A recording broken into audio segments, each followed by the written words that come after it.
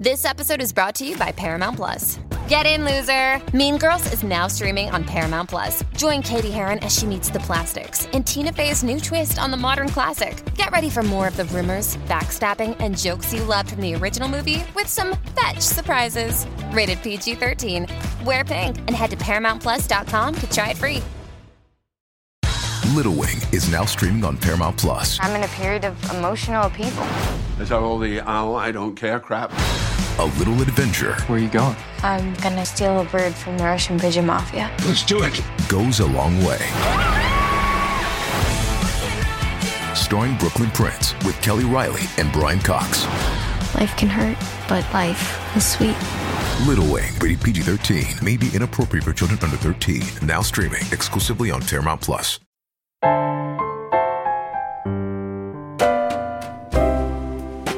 The universe has good news for the lost, lonely, and heartsick. The Sugars are here, speaking straight into your ears. I'm Steve Allman. I'm Cheryl Strayed. This is Dear Sugars. Oh, dear song, won't you please share some bittersweet days with me?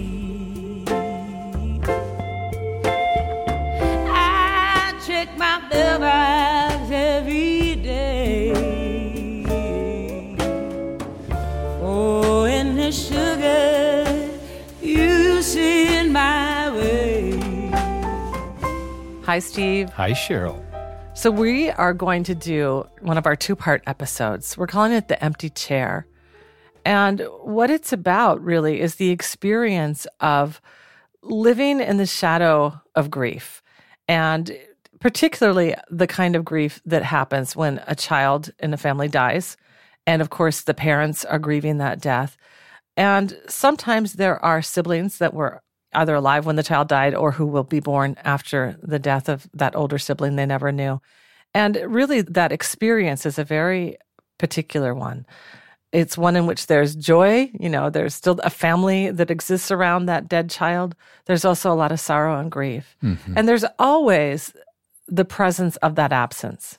And, in these two parts, what we're going to do is really explore the different angles from which this devastating consequence is experienced. Well, I mean, as I thought about it, what came up for me, I started thinking about books. I started thinking about ordinary people, the loss of this older brother and the younger brother. That's a really wrenching novel and film, frankly, where the younger brother, the entire family, is completely shattered by this empty chair. And then I thought even more so about The Catcher in the Rye. I think Catcher in the Rye is one of those novels, the wonderful J.D. Salinger novel, that we think of as about rebellious youth, teenage years, the difficulty of navigating into adulthood. And actually, as I reread that book, I think it's Holden Caulfield in a state of grieving. People tend to forget this about that book, but about 50 pages into that novel, we learn that Holden Caulfield's younger brother, Allie Caulfield, has died of leukemia. And I'll just read a little bit because all that trouble that he has, that nervous breakdown that we witness that makes the book so wrenching, I think emerges from the very thing we're going to talk about today, that empty chair, that death in particular, in for this episode, of a sibling. Holden Caulfield says, I was only 13 and they were going to have me psychoanalyzed and all because I broke all the windows in the garage. I don't blame them. I really don't. I slept in the garage that night he died and broke all the goddamn windows with my fists just for the hell of it. I even tried to break all the windows on the station wagon we had that summer, but my hand was broken and everything by that time, and so I couldn't do it. It was a very stupid thing to do, I'll admit, but I hardly even knew what I was doing, and you didn't know, Allie.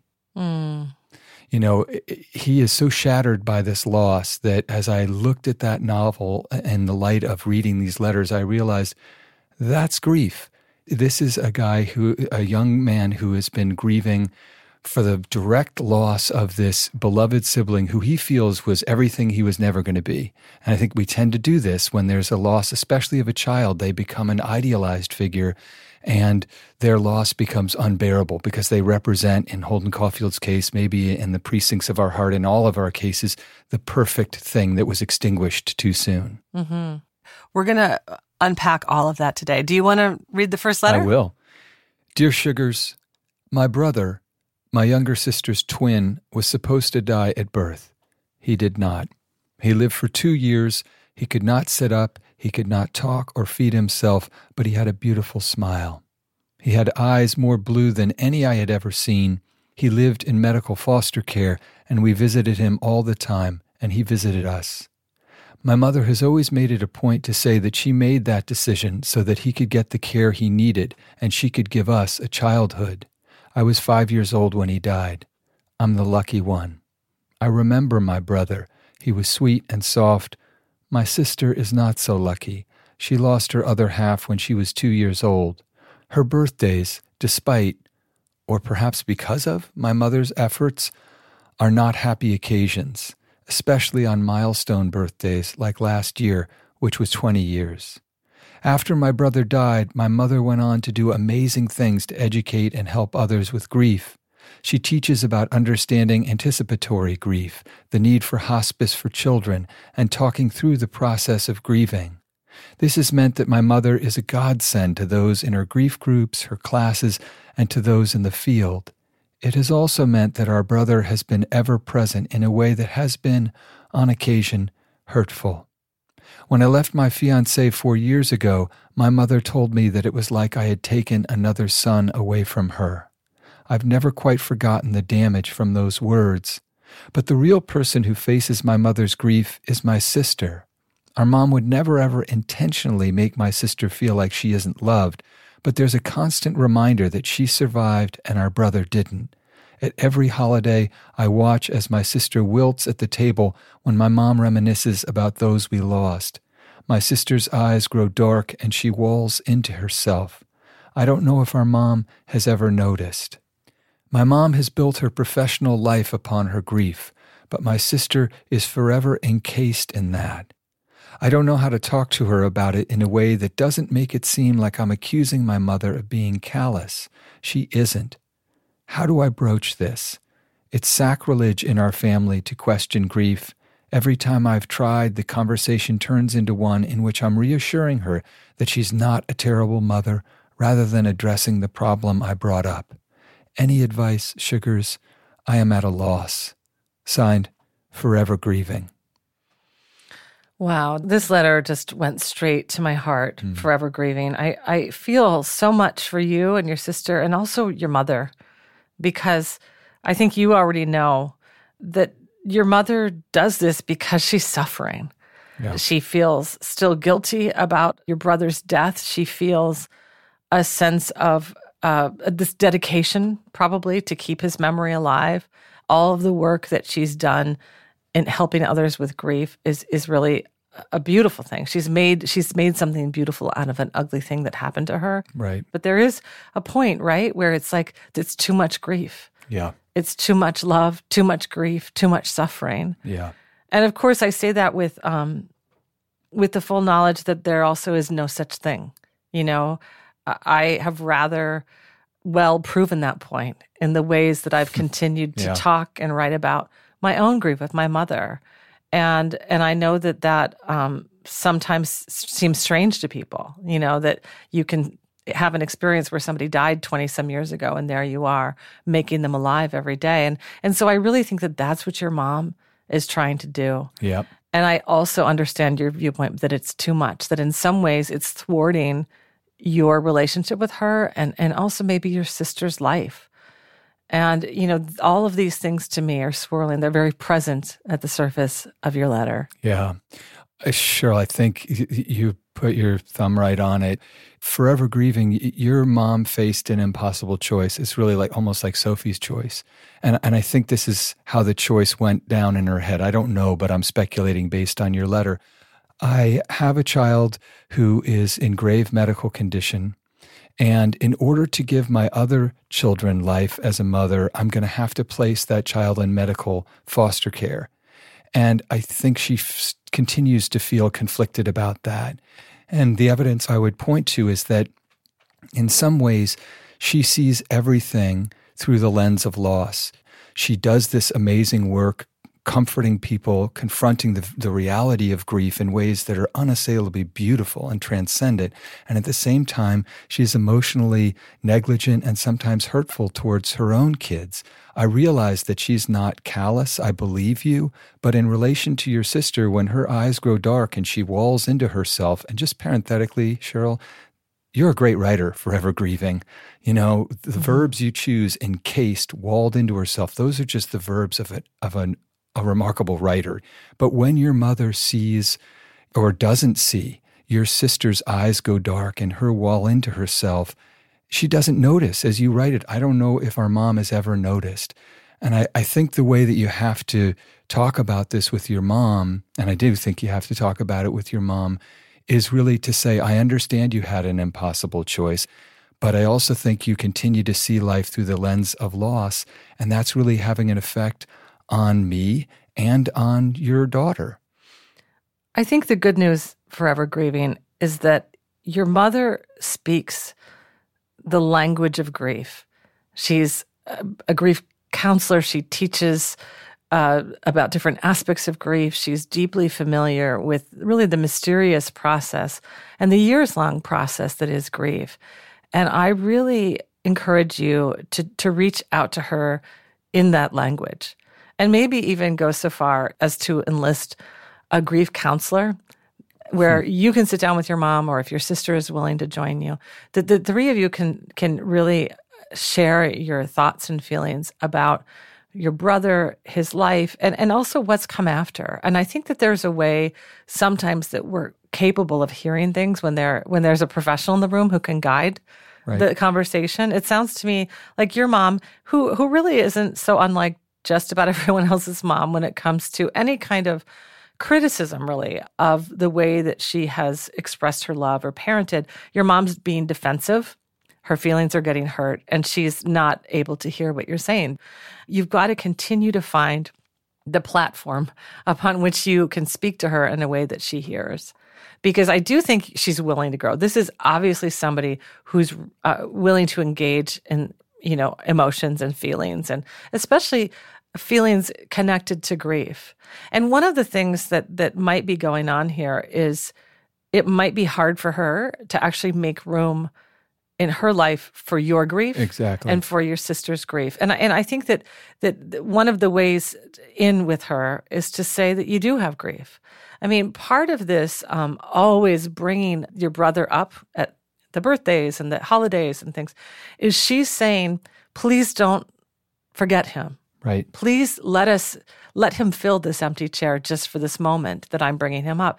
And maybe if you can assure her that you and your sister will carry some of that burden, that he is indeed present to you, that she doesn't have to, that will just lighten that sense in the room. And this is something I learned a lot in my own life with my kids. My mom died before my kids were born.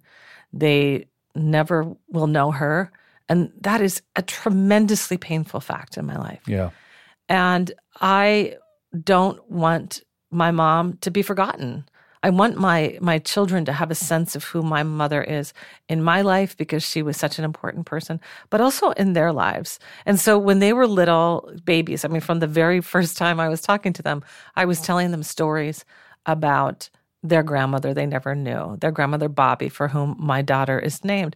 And what happened, as I realized as they got older, my kids are now 13 and almost 12, is that it worked, that my mother is a presence in their lives, that they say things to me unbidden about my mother, that they understand the nature of my loss. One time when my daughter was like 6 or 7 and we were playing, that little game, like, you rub the genie bottle and you get 3 wishes.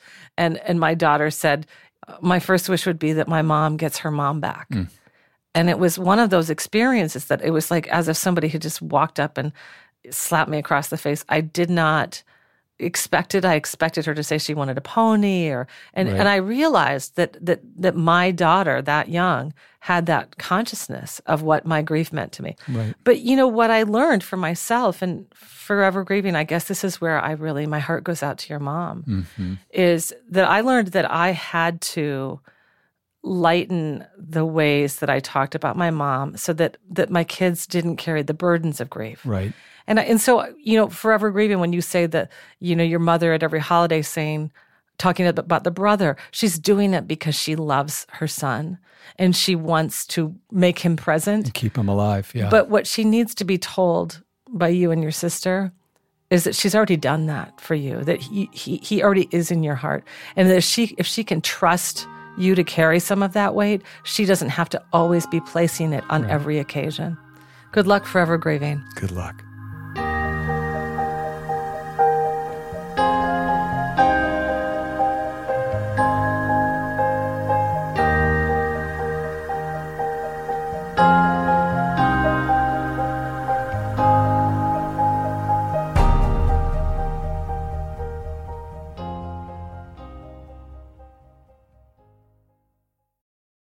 Support for Dear Sugars comes from BetterHelp. If you had an extra hour in the day, how would you use it? BetterHelp Online Therapy can help you figure out what's most important to you so you can prioritize it.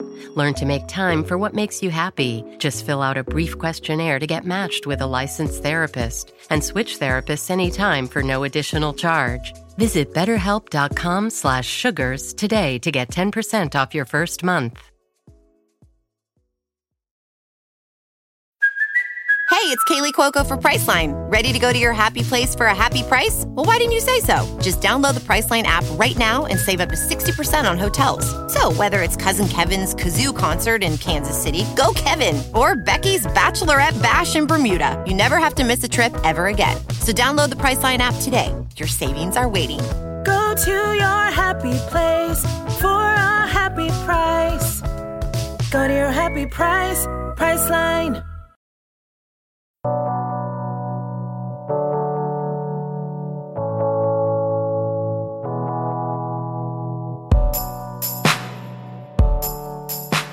We're back, and we're going to call our guest, Jessica Handler. Jessica Handler is a professor of creative writing at Oglethorpe University in Atlanta, and she's the author of Invisible Sisters, a memoir, and Braving the Fire, a guide to writing about grief and loss. Her new book, The Magnetic Girl, is forthcoming in 2019. Her story, I think, will speak to our first letter and the letter that we're going to read her. Let's give her a call.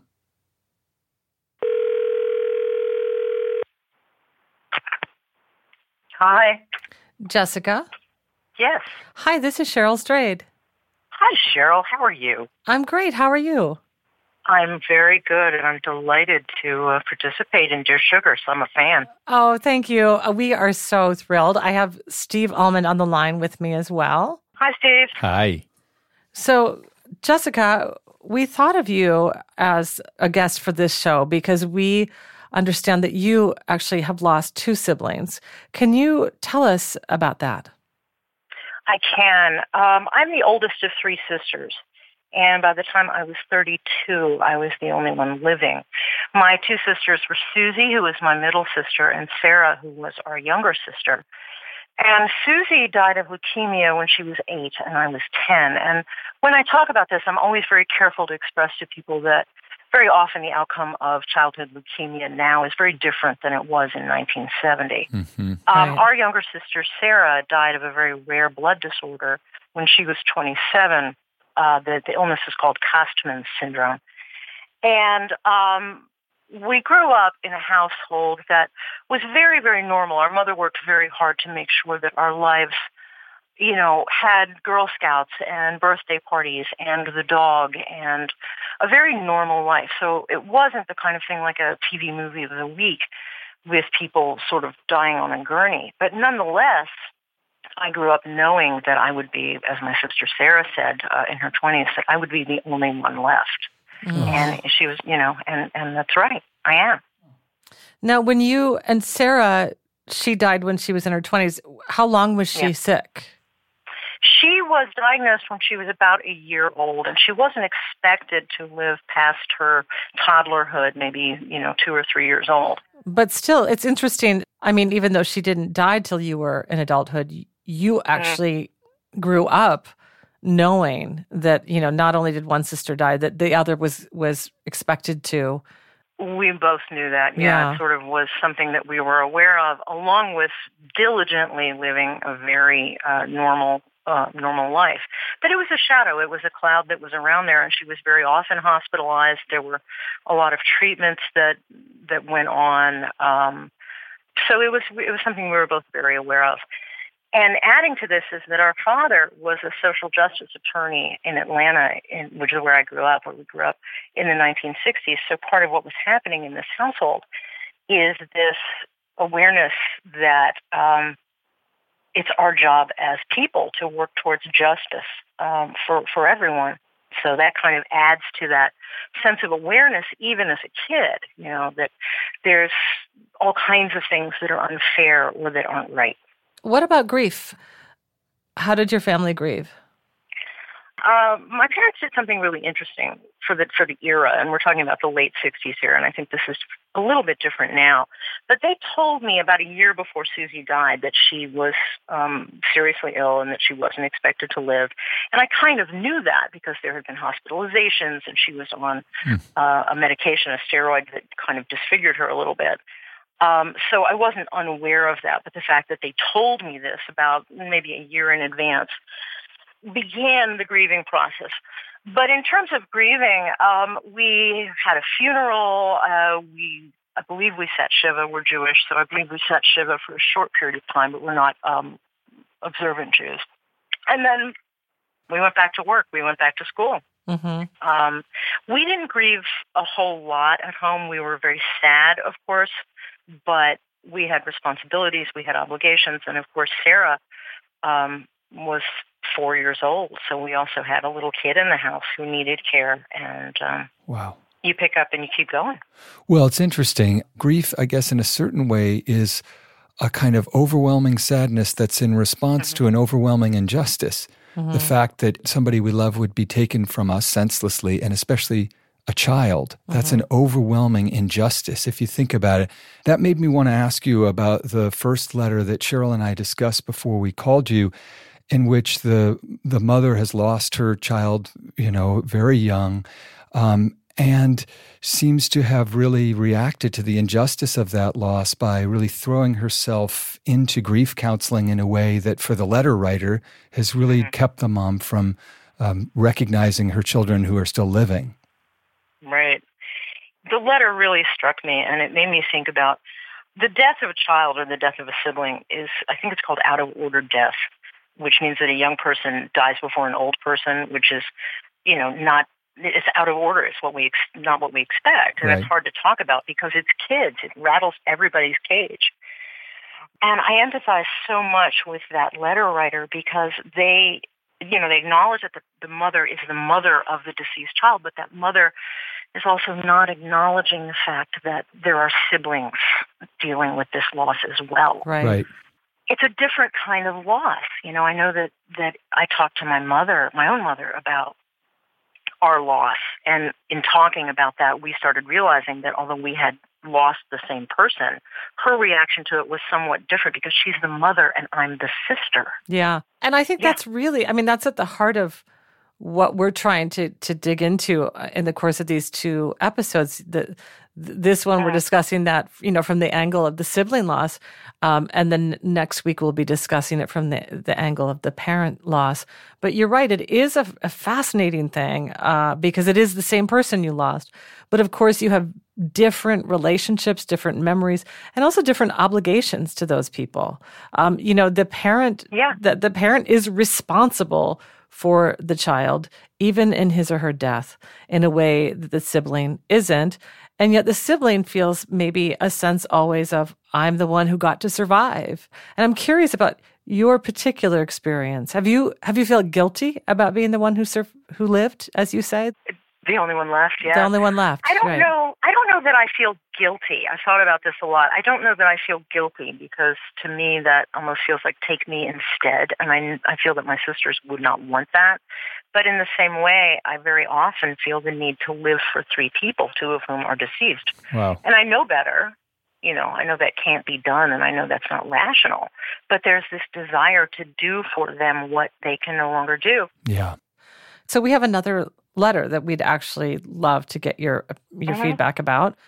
Okay. Dear Sugars, my twin brothers were born about 2 months premature in the 1970s. Both were in the NICU, and sadly, one of them passed away after about 3 days. I was 2 years old at the time, and I have no memory of it happening. My parents told me their story when I was 6 years old, and I remember going once or twice to my brother's unmarked grave on Memorial Day. It feels very strange that an event that happened before I started making memories had such an impact on our family life. I feel guilty for getting sympathy from people when I tell them I have a brother who died. One time I asked my mother if my younger sister would have ever been born if our brother hadn't died, and she said probably not. My surviving brother used his twin's name as his own son's middle name. Just this year, my father told me that he believes the baby's death was the beginning of the end of my parents' marriage. Most of all, I wonder about the impact it had on my mother. She told me that she never got to hold our brother, and that when he died, his body was taken away before she saw him. Friends who have had stillbirths or infant losses these days are able to hold their babies, dress them, and have footprints as keepsakes. When I've mentioned this to my mother, she thinks it sounds morbid and disgusting. What must it have been like for her to care for one baby while grieving the loss of another? Now, as a mother of 3 myself, including one preemie, I have a hard time relating to the way my mother handled her grief. Part of me feels that her mental health struggles and my father's substance abuse are in part because of unresolved feelings about my brother's death. As I've healed from my own childhood and mental health struggles, I've come to realize that they did the best they could with the tools they had. Even so, it mostly feels like my brother never existed and that I wasn't allowed to talk about him. His grave is still unmarked, and I sometimes feel the urge to get him a headstone, or at least go visit him. But it feels like I'm breaking some unwritten rule. What would you suggest? Signed, Oh Brother. Mm-hmm. You know, Oh Brother's story really, really resonated with me, and I've got what I hope is a suggestion for them. But I learned a few years after Sarah died that no one put a headstone on my sister Susie's grave. And Susie at that point had been dead for maybe 30 years, and no one had been to the gravesite. And then when I went there, and memory took me to where I knew it was in the particular cemetery, and I was stunned to find just a depression in the grass. So, you know, ultimately I got my mother's permission and my father's stead. They were divorced, to go ahead and put in a gravestone. Mm-hmm. And I've done it. And in reading this letter, that really, really struck me, because I just wanted to say to Oh Brother, I feel you. And I'm curious if the letter writer, if Oh Brother knows why no gravestone was ever installed. Yeah. I'm just curious, because as you were telling us that your sister didn't have a gravestone, what was their reason? Why was that never, was there not visiting to the gravesite? It sounds like it was like an erasure. Yeah. No, we didn't visit. And, a lot of people do. And, in the Jewish tradition, you leave pebbles when you go to visit. But we never did it because we were moving ahead with our lives. And also because I think for my parents it was, and perhaps in the case of Oh Brother's parents as well, it's just too hard. You're talking about the invisible grief. If you look at something, you make it visible. So my deduction in my own case is that it was just too hard, too emotionally hard at the time for them. And I really commend Oh Brother, for being aware of how their mother must have felt caring for one child while mourning another. But they're also a parent, right? Oh Brother is now currently not only a sibling, but a parent. Right. She's a mother of 3, she says. Yeah. Oh, yeah. So she can almost look at this empathetically from both angles. And maybe that gives her the ability to tell the parents that she wants to honor the brother, and maybe to even honor them and what they all went through when he died.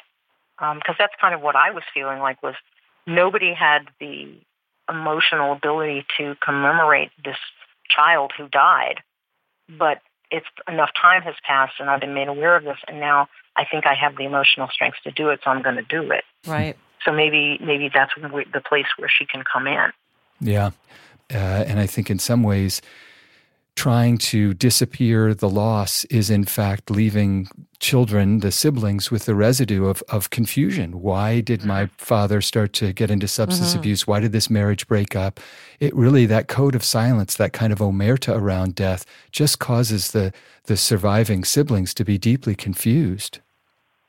A lot of marriages break up. I don't have the statistics, but it's a good amount of marriages break up after the death of a child, which then leaves the surviving siblings with an additional problem, which is not only has a sibling or siblings died, now the family is broken up as well. Right. So there's a lot to carry around with you as you grow up. With forever grieving, too, they were clearly concerned about their mother, and I hope that they acknowledge to the mom how she's feeling and are still able to claim how they feel. Because it seemed to me that they were afraid of alienating their mother, of losing their mother, which is another loss, right? Right. Well, and I also want to say, oh, brother, a piece of this is certainly that the way we grieve has changed over time, even in a generation. Yeah. And there's no question that dying at 3 days old, being born premature in the 70s, was different than it is now. First of all, we do have a lot more, medical advancement and technology that gives preemies a greater chance of surviving. But even when they die, we have a better way of consoling people, right. And we have more resources for people who experience that particular kind of loss. And I remember I was born in 1968, and I very distinctly remember as a child that this feeling around death was silence. That, right. You move on and you don't talk about the difficult things. And I see this in my mother-in-law is died last year, but, I remember she was very uncomfortable with talking about death because she'd been told all her life it was a subject to avoid. So, right. Brother, I wouldn't be surprised if your parents got that message too. And also on top of that, they were in this situation where they lost a baby who was 3 days old and they had another baby who survived. This was right. a twin who died. So I think sometimes the sentiment of consolation was to deny it, to say, well, at least you got one good baby. Let's, that was tragic. That thing happened, but onward we go, and don't dwell. Right. And I think that that's a really dangerous one when it comes to grief, because of course we have to dwell in order to heal. We have to dwell in order to honor the people we loved who are gone now. And I just want to say to you, brother, that you get to do that now. You don't have to have permission from your parents to honor your dead brother. If a gravestone will mean something to you, I encourage you to do it. And I also want to say to all the people out there listening who love people who don't have marked graves, I don't think that that's necessary either. I mean, that's not the right. only indication that you care about a dead person. There's no one way to grieve. And what that means is you have to figure out, brother, what's meaningful to you in your life when it comes to your brother. Yeah. All right. Thank you, Jessica. Cheryl, thank you. Steve, thank you. What a pleasure to talk with you. Bye-bye. Bye-bye.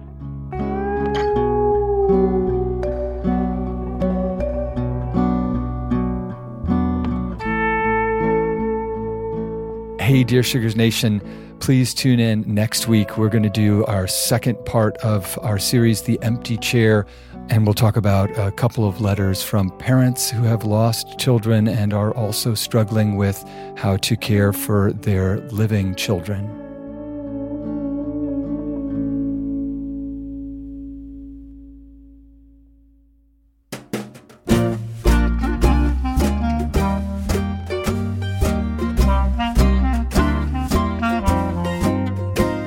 Dear Sugars is produced by the New York Times in partnership with WBUR. Our producer is Alexandra Lee Young. Our editor and managing producer is Larissa Anderson. Our executive producer is Lisa Tobin, and our editorial director is Samantha Hennig. We recorded this show at Argo Studios in New York City with Paul Ruest. Our mix engineer is Josh Rogeson. Our theme song is by Liz Weiss, and other music is by the Portland band Wonderly. find us, please, at nytimes.com/dearsugars, and please send your letters to us at dearsugars@nytimes.com. That's Dear Sugars, plural, at nytimes.com. And if you want to read the column every week, we answer an additional letter on the topic that we've discussed on the podcast. You can find that at nytimes.com/the sweet spot. That's on Tuesdays and on Thursdays in the style section.